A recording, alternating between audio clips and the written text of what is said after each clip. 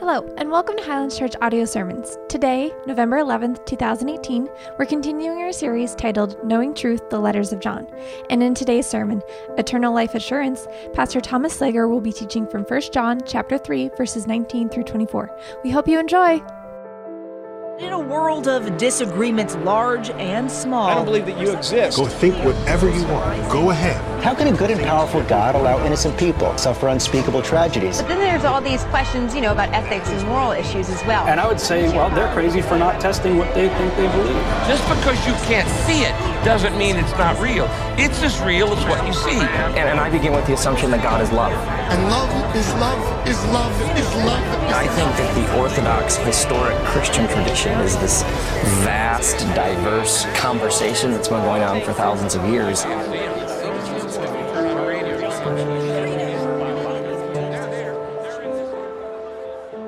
1 John chapter 3. We're going to have a little Bible study together this morning. But first, I want to tell you about something my wife and I did last weekend. That was amazing. We did this thing called the Ragnar Trail. Any runners out there? So some of you are like, yes, I know what that is. Others of you are like, what is Thomas doing running? You'll understand that part in a second. There was pizza giveaway. So Ragnar Trail was this 120-mile race through the mountains. We had a team of 8. You ran 3 separate races. The first one was like 7 miles, and then about 4.5, and then about 4 miles. So in total, over the course of 24 hours, at night and during the day, you run about 15 miles. The longest I'd ever run unbroken in my life up until this point was 3.5. So after that first loop, the old dogs were barking, as they say. My knees were hurting pretty bad. My feet were hurting. It was really fun. It was this mentally challenging, physically tough thing that I'm really glad that I did, and I look forward to doing it again. It was an incredibly interesting thing. But what was really interesting about this race was this neat interaction I had with the lady while we were in the pizza line. So that's why I was there. There was a pizza line at this race. 24 hours. These people just pumping out wood-fired pizzas. It was amazing, right? Thank you, Chase Sapphire, preferred for the credit card points. I appreciated that. So I'm standing in line waiting for my pizza. I order my pizza. A lady comes by, orders her pizza, and my wife tries to make me eat healthy, so I order the gluten-free one. So the gluten-free one took a little bit longer, and I'm standing there waiting, and I get to chatting with this young woman who's probably like in her 20s, and we get to talking of what she does and kind of what she likes to do with her time and everything else. And then we get on the topic of work, as people often do. And I asked her the question, well, what do you do? She said, I'm a graphic designer. I do like motion graphic stuff. I'm like, oh, that's amazing. How'd you get into that? I just like drawing as a kid, and this, that, and other thing happened. And she said, what do you do? I said, well, I'm a pastor. What? I said, I'm a pastor. A what? And I'm trying to think like, a preacher man? I talk to Christians at church and lead people through life. Priest, you know what a priest is? I'm like a Christian priest. I'm trying to think of how do we make this whole thing happen? And she asked the question, how old are you? And I said, well, I'm only 30. And she's like, huh? I didn't know 30-year-olds could be pastors. I was like, well, neither did I, but here I am, right? So, and then we get, the conversation just keeps getting weirder and weirder. And she asks a question. She said, how'd you come into that? And I said, how did you end up doing that? I don't think it's really something I chose. It's kind of the thing I think chose me, and I've kind of found something I like doing and walking in my calling. And she's like, well, personally, I'm an atheist. I said, oh, sweet. I'm like, cool. We both like pizza. We got that in common, so that's good. And then she asked me this question, which I think she might have had geared up and ready for me. She said, well, while I have you here, I do have one question. I said, okay.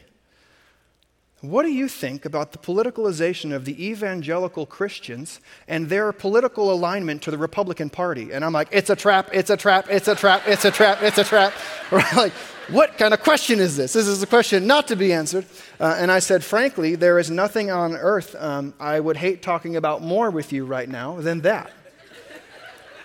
I feel like I'm making a friend, and the quickest way I can make an enemy right now is by talking politics, so let's talk about something else. She said, okay, I have another question for you. I said, well, this is going good so far. What's the next question? And she said, as a faith leader in your community, what would you do if you were to experience doubt?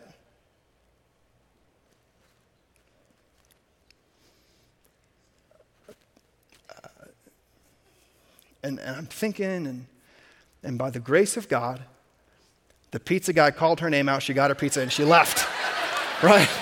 I was like, whew, barely dodged that one, right? But I've been wrestling with that question. What do I do when I experience doubt? What do I do when I doubt whether or not I'm saved? What do I do when I doubt whether or not Christ loves me? What do I do when I doubt all of these different things? It raised a really good question. And then come to think about it, this morning's passage is answering that question. So thanks, God, for challenging me and showing me where I fall flat on my face, so hopefully I can help you not do the same. This morning, again, we're in 1 John chapter 3, verses 19 through 24, asking the question, what do we do with our doubt? What should I do when I experience doubt? Let's read it and then we'll pray. 1 John chapter 3, verse 19. By this we shall know that we are of the truth, and reassure our heart before him. For whenever our heart condemns us, God is greater than our heart, and he knows everything. Beloved, if our heart does not condemn us, we have confidence before God, and whatever we ask, we receive from him because we keep his commandments, and we do what pleases him. And this is the commandment, that we believe in the name of his Son, Jesus Christ, and love one another, just as he has commanded us. Whoever keeps his commandments abides in God, and God in him. And by this we know that he abides in us, by the Spirit whom he has given of us. Let's pray and ask for God's help again. God, thank you for allowing us to be here this morning. Lord, this morning as we examine the question, what do we do with our doubt? Holy Spirit, we ask that you would come in and fill us with confidence. God, where there's conviction, that we would deal with that we would put down our sin, repent of those things, and turn to you and run back to the relationship we know we have with you. God, would you give us eternal life assurance this morning, God, that we would not live another day in doubts of whether or not you love us, or in doubt of whether or not we are in fact going to heaven to live with you when we die. God, thank you for who you are. Thank you for this place, this time together. We ask for your help in understanding and applying this passage, and it's in the precious name of your Son, Jesus, we pray. And all God's people said, Amen. Again, let's start with verse 19. You'll see 3 takeaways in your outline. Those are 3 big things you can take home this morning. Chew on them a bit and see where they lead you. You could even continue studying these things in your quiet time if you wish. I promise it would produce a fruitful time for you. The first takeaway we see is the confidence we have in Christ, or the confidence we have in Christ. And by confidence, I mean this. I mean confidence that it's in his grace that gets me into this relationship with Jesus, and the confidence that it's his grace that keeps me in that relationship. It's the confidence that his grace alone gets me into this relationship, and it's confidence in his grace alone that keeps me in this relationship. Verse 19 says this, by this we shall know that we are all of the truth, and reassure our heart before him. By this we know that we are of the truth. If you remember last week where we left off, we have it up on the screen for you in 1 John chapter 3, verse 18, it says, little children, let us not love in word or talk, not just the empty I love yous of life. But how? With our actions. And one thing he says here is indeed and in truth, that our love would be in truth. And then John follows up that and says, by this we can know that we are of the truth, that we're in the truth, we're in the faith, we're doing this the way that God has called us to do it. In John chapter 14, verse 6, Jesus makes a statement. He says, I am the way, I am the truth, and I am the life. No one comes to the Father except through me. We're asking ourselves the question, how do I know that I'm in the truth?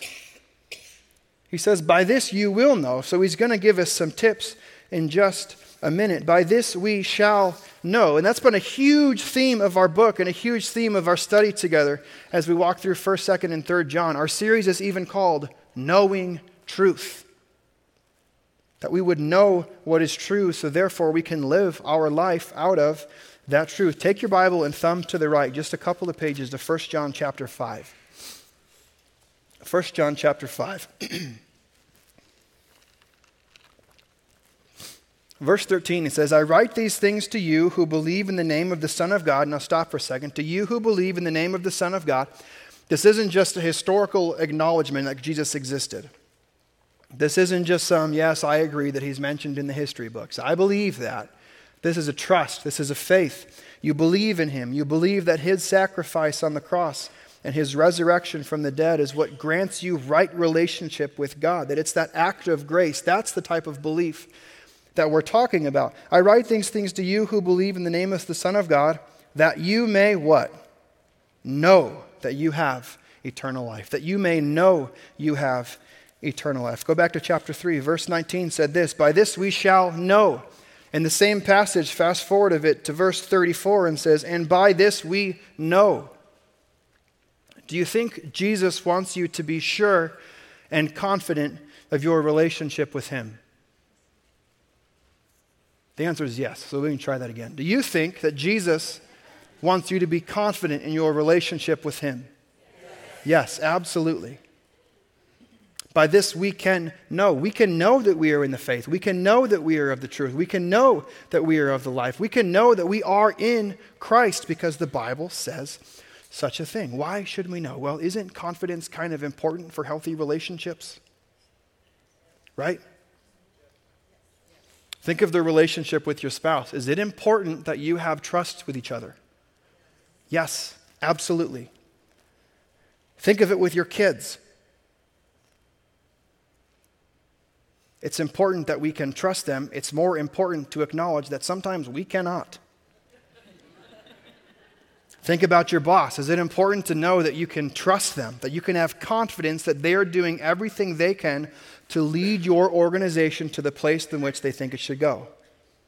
There should be confidence that produces health in that relationship. Or think of a classroom setting. Should you have confidence in knowing that your teacher is bringing the class to the right place? That the teacher is teaching right curriculum? Yeah, we should have confidence in these things. Otherwise, what's the point? I mean, why are we here worshiping this morning? There should be confidence. I'm worshiping God because I confidently know, without a doubt, that his grace brought me into this relationship, and it's his grace that will bring me home. I worship him, I praise him, I live my life for him. Why? Not because I hope it's enough, not because I hope I tip the scales in the right way to please my Lord, and that when I stand before St. Peter at the pearly gates, Peter says, hey dude, you knocked it out of the park, come meet Jesus. It doesn't work like that. Because we have confidence, because we have assurance, because we have trust, that produces faithfulness in our life. Confidence fuels our faithfulness. Hebrews chapter 6, verse 11 says this, and we desire each one of you to show the same earnestness, to have the full assurance of hope. How long? Till the end. Till we stand before Jesus. Full assurance. This is without a doubt, complete. And this word hope, we like to think of hope as wishful thinking sometimes, don't we? Man, I hope I get that new pair of shoes for Christmas. I hope I get that job promotion. I hope I get this. I hope I get this. It's wishful thinking, but the biblical definition of hope is like this steadfast trust and belief. I believe. I have hope until the end. I trust him to the end. I have full assurance to the end. It's not just this, I have a chance. It is 100% assurance. It reminded me of a wonderful scene in a movie this week from the profoundly theological movie, maybe you've seen it, called Dumb and Dumber. There's a scene in this movie where Lloyd Christmas, what a name, is standing before Mary Swanson, and Lloyd says, what are the chances of a guy like me and a girl like you ending up together? And she says, kindly but truthfully, not good. He says, not good like 1 in 100? To which she responds, more like 1 in a million. He pauses, momentarily defeated. And then he says this, so you're telling me there's a chance? Yeah! As silly as that is, I think it's the mentality of a lot of us go through the Christian life with. That he's telling me there's a chance. That if I believe the right things, if I say the right things, if I do the right things, if I love the right way, then there's a chance I'll get there. There's a chance that his grace will pick up where I left off and he will be the one who gets me. There's a chance. Does this passage talk about just a chance, or does this passage talk about an assurance and a confidence that we have in Christ? It's confidence. We can have confidence in Christ. Philippians chapter 1, verse 6. This is the Apostle Paul writing to the church in Philippi. I say that for a reason. I'll tell you why in a moment. He says, "And I am sure of this, that he who began a good work," so he who called you into this relationship, who started the whole good work in you, will bring it to completion at the day of Jesus Christ. Now we talk about the word of the Bible as God's word, right? We call it God's word. 1 Timothy 3:16, it says, "For all scripture is breathed out by God." It's like it's God's spoken. In 1 Peter 2, it talks about how men didn't just write on their own, but they wrote as they were carried along by the power of the Holy Spirit. So when we say this is God's word, we actually mean this is God's word. This is what he is saying to us. So throw this verse back up there real quick. If this is God's word, and this says, "And I am sure," does it give you a little confidence that God himself says, "I am sure"? I am sure that he who began a good work in you, God, will be sure to complete it.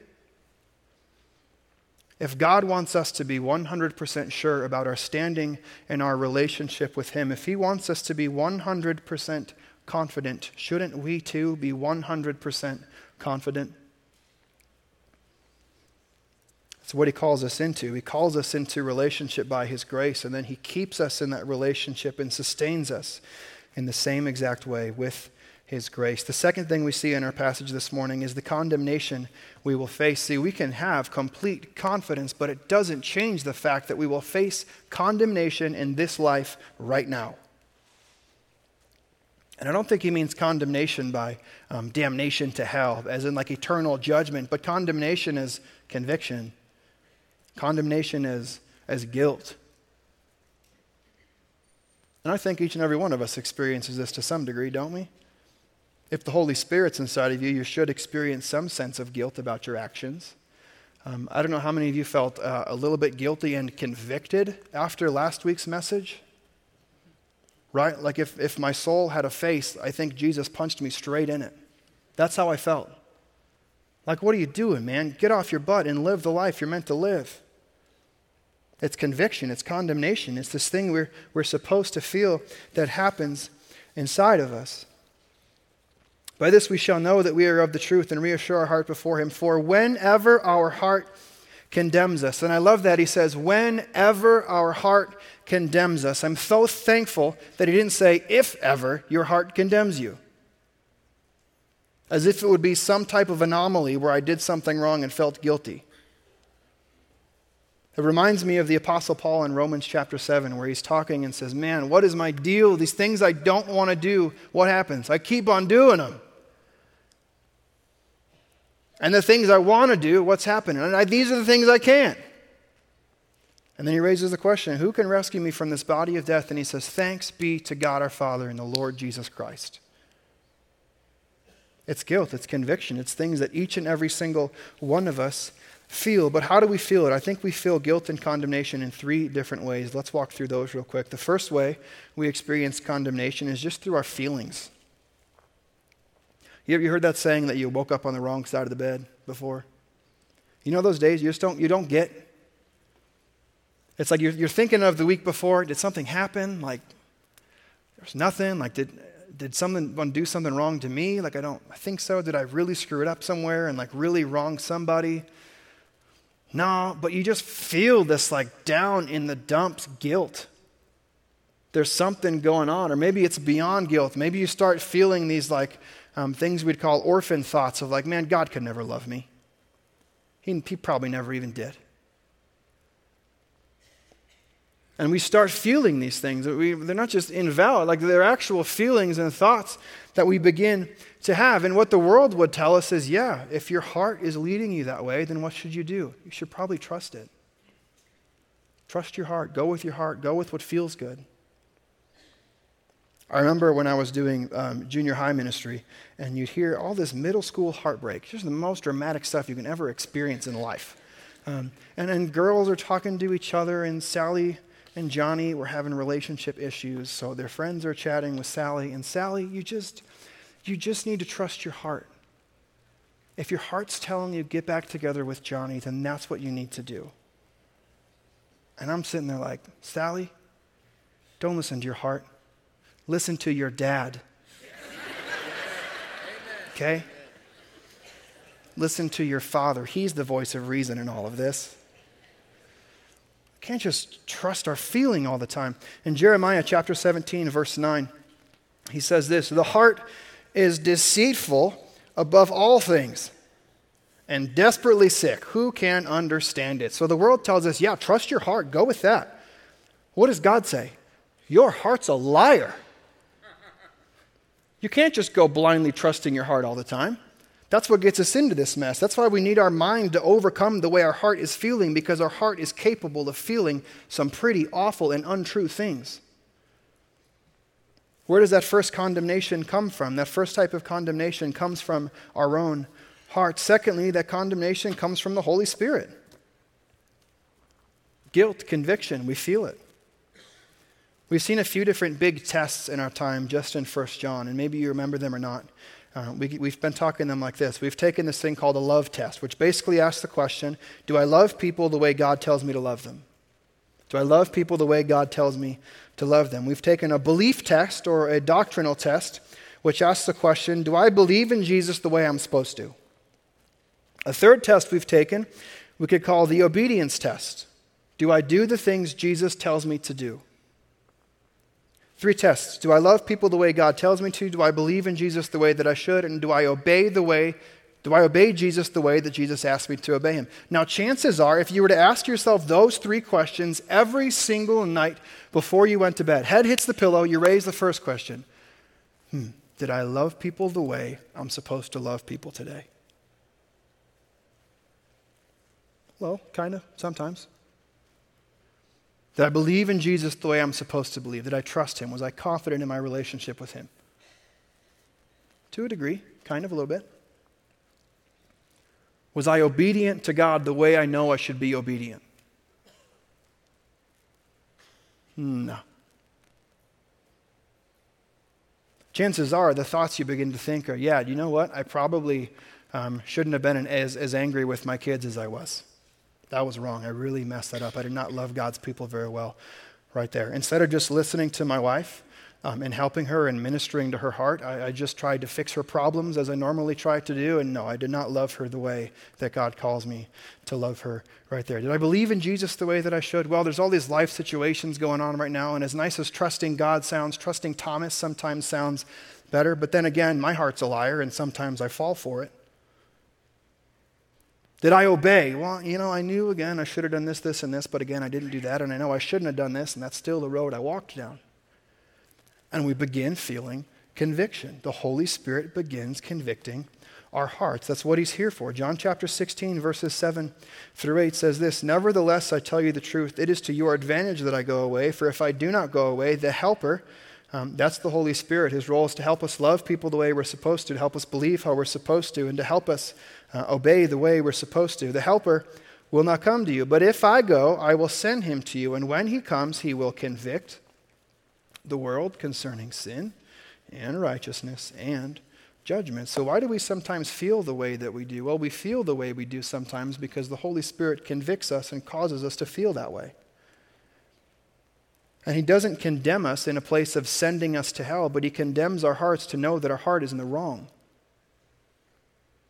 And then our proper response should not be to sit in it and sit in our sorrow and sit in our shame and sit in our guilt, but to run to Jesus, the one who rescues us from it all. That's the second way we feel guilt and condemnation. The third way we feel guilt and condemnation is through the devil. The devil can accuse us to feel guilty. In Revelation chapter 12, verse 10, the devil is called the accuser of the brethren. What does that mean? He wants you to think you're not a believer. He wants you to think that you're completely unlovable by God. He wants you to look at your own actions and then weigh them against what God would have you do so he can try to prove you as guilty. Guilty of not being in the body of Christ. Guilty of not being loved by Jesus. Now, the tricky thing is wrestling which one are we feeling at any given moment, right? Because last week, it's in some ways, we know we're supposed to feed the homeless guy. That's it, right in front of us. I know here what I'm supposed to do. I'm supposed to help that guy. Okay, got it, clear. What's not clear is this internal wrestling match that's always going on inside of our hearts. These questions of doubt of does Jesus really love me? Do I really love him? Is he really going to keep me to the very end? Did I ever really believe in him to begin with? What's going on in my heart? Maybe it is that your heart is just a liar, and instead of trusting your heart, you need to trust what the scriptures say. Or maybe it could be the Holy Spirit convicting you, saying, hey, dude, you dropped the ball again. Pick it back up and let's keep on going. Or maybe it's this accuser of the brethren accusing you in false ways and making you feel things you never should feel. By this we know that we are of the truth and reassure our heart before him. Whenever our heart condemns us, know this: God is greater than our heart and he knows everything. That phrase, he knows everything. So you think you're doing a bad job? God actually knows how bad of a job you're actually doing. You think you have days where you're pretty bad at being Christian? God actually sees it and knows how bad we are at being Christians.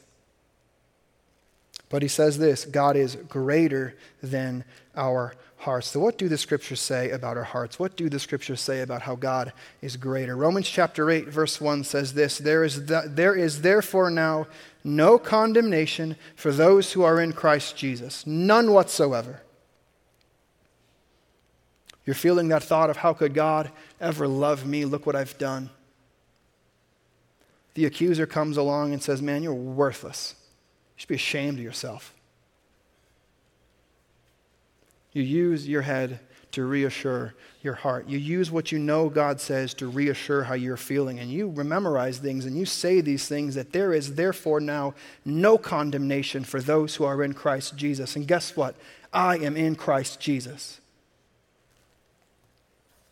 John chapter 3, verses 16 through 18. For God so loved the world that he gave his only Son, that whoever believes in him should not perish but have eternal life. Now we memorize that one and put it on our coffee cups and our t-shirts and everything else, which is wonderful, but we forget 17 and 18. 17 and 18 are equally wonderful. For God did not send his Son into the world to condemn the world, but in order that the world might be saved through him. See, the point of Jesus coming isn't just to see your sin and see how condemned you ought to be, but to see the grace and the gift and the goodness of the Savior coming to save you.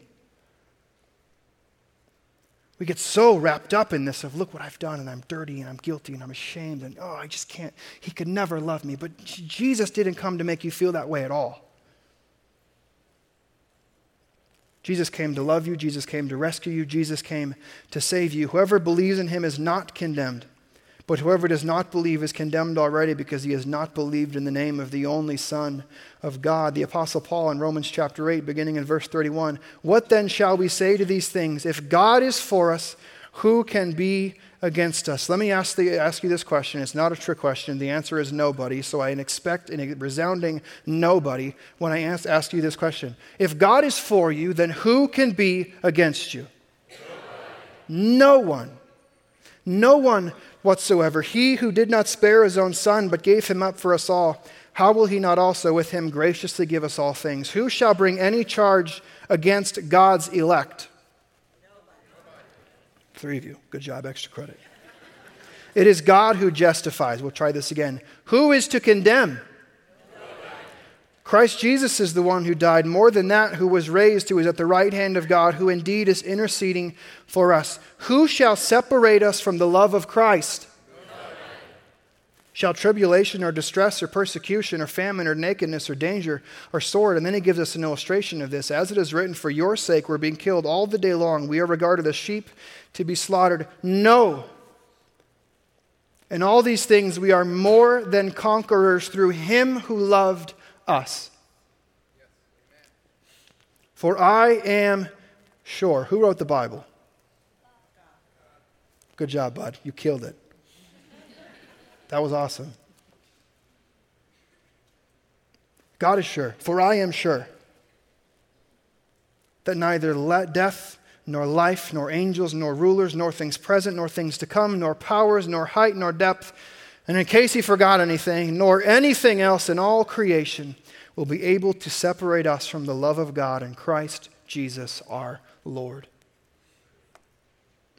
How confident should you be in your relationship with Christ? How sure should you feel? Completely. Verse 21, he says this, "Beloved, if our heart does not condemn us, we have confidence before God," which is interesting. He just spent all this time talking about if our heart does condemn us, then understand this, God's greater than our heart. And even if our heart condemns and God is greater, that means we too can still be confident. And then he says, if your heart does not condemn you, you can be confident too.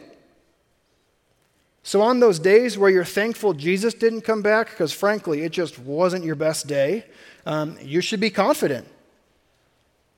And on the day where you're like, would have been a good one today because I nailed it, you can be confident too. No matter where you fall in that, we have confidence before God. Verse 22, "And whatever we ask, we receive from him." Now look at this confidence. This confidence even infiltrates our prayer life. "And whatever we ask, we receive from him because we keep his commandments and do what pleases him." As a kid, I'd read verses like this, "And whatever we ask for, we receive from him." Or Jesus would say, "Whatever you ask for in my name, the Father will be sure to give it to you." So I would say things like, "God, could I get a new hockey stick? In Jesus' name, amen." "God, can I get a hot tub?" I prayed that one last week. It didn't happen yet. He said, "I gave you a job. Pay for the hot tub if you want to." Whatever we ask from him, we receive from him. Here's the thing. Because we keep his commandments and do what pleases him. Go to the right again to chapter 5. Chapter 5, verses 13 through 15. "I write these things to you who believe in the name of the Son of God, that you may know you have eternal life. And this is the confidence," again, this is the confidence we have toward him, "that if we ask anything according to his will, he hears us." And we know that he hears us, and whatever we ask, we know we have the request that we have asked of him. So how does this whole thing work? See, when I'm just concerned about obeying him and when I'm concerned about pleasing him most, I end up asking for and praying for the things I should have that he should give me.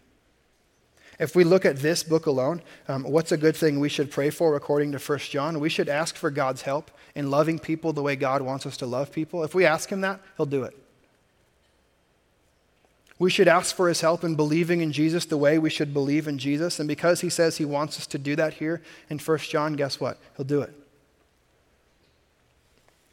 We should ask for his help in having obedience, because here in 1 John he tells us he wants to be obedient. And if we ask for that in prayer, guess what's going to happen? He'll do it.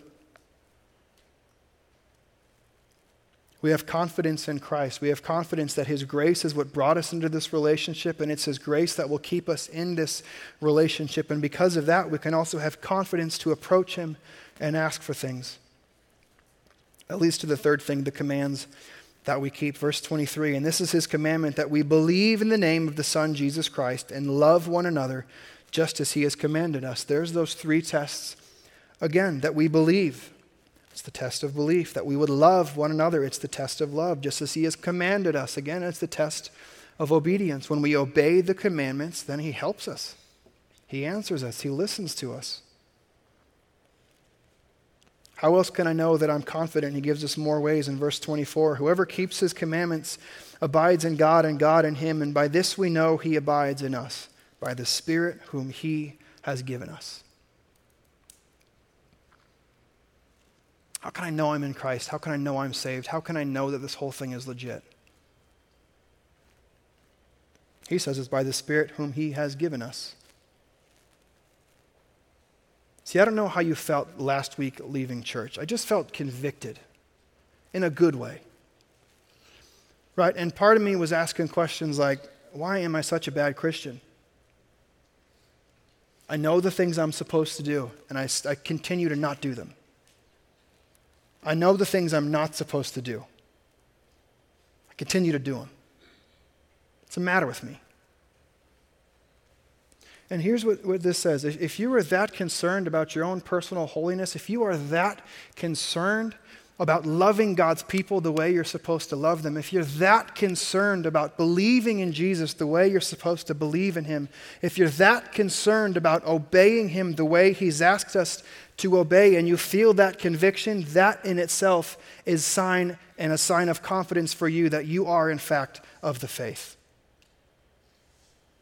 That we would know truth. That even on the days when we wake up feeling down in the dumps, even on the days we will wake up full of self-doubt and condemnation, looking at our life and saying, God could never love someone such as me. If I was a real Christian, I wouldn't keep doing these things. But here's what he says, that on those days when our hearts condemn us, God is greater than our heart.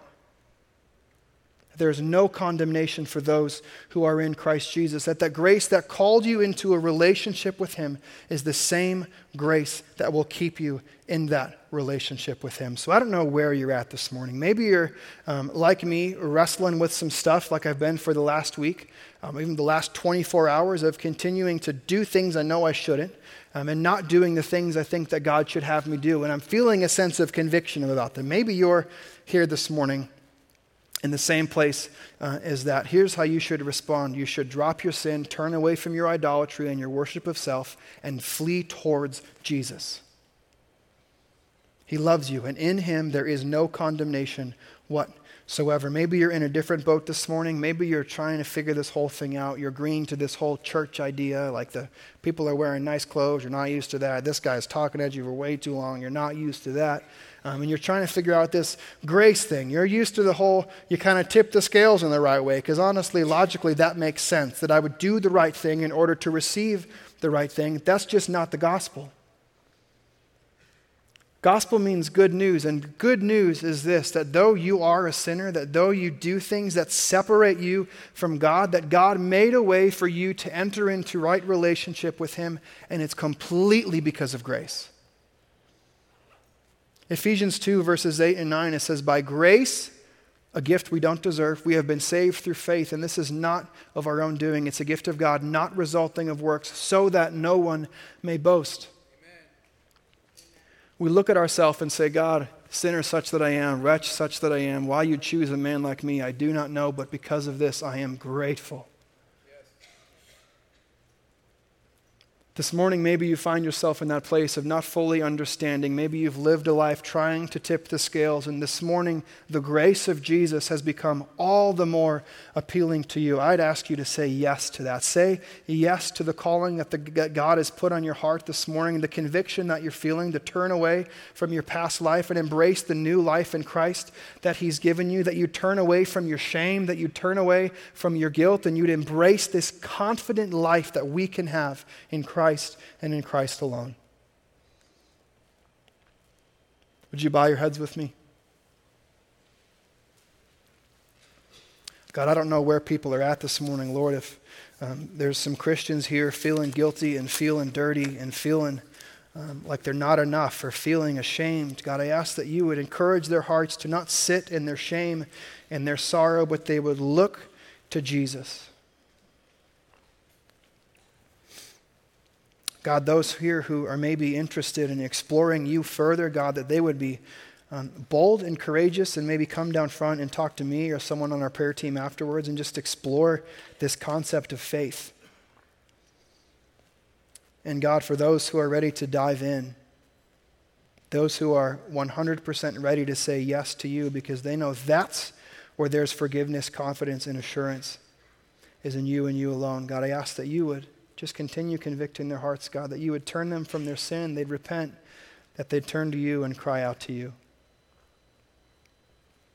If that's you this morning, I would invite you to come down front after service. I'd love to pray with you, pray for you, and even give you some resources to help you, send you out on your way to live this thing we call the Christian life. Let me pray for us again, and then we'll close in worship. God, thank you so much for who you are. Thank you so much for your gift of grace. God, we know it's not by our own doing that we enter into a relationship with you, and it's not by our works and our own doing that we maintain and sustain that relationship. God, you have called us by grace, and it's by that same grace you will keep us. So God, we place our hope, we place our trust, we place our everything in the name of your Son, Jesus Christ. And we pray all these things in his name.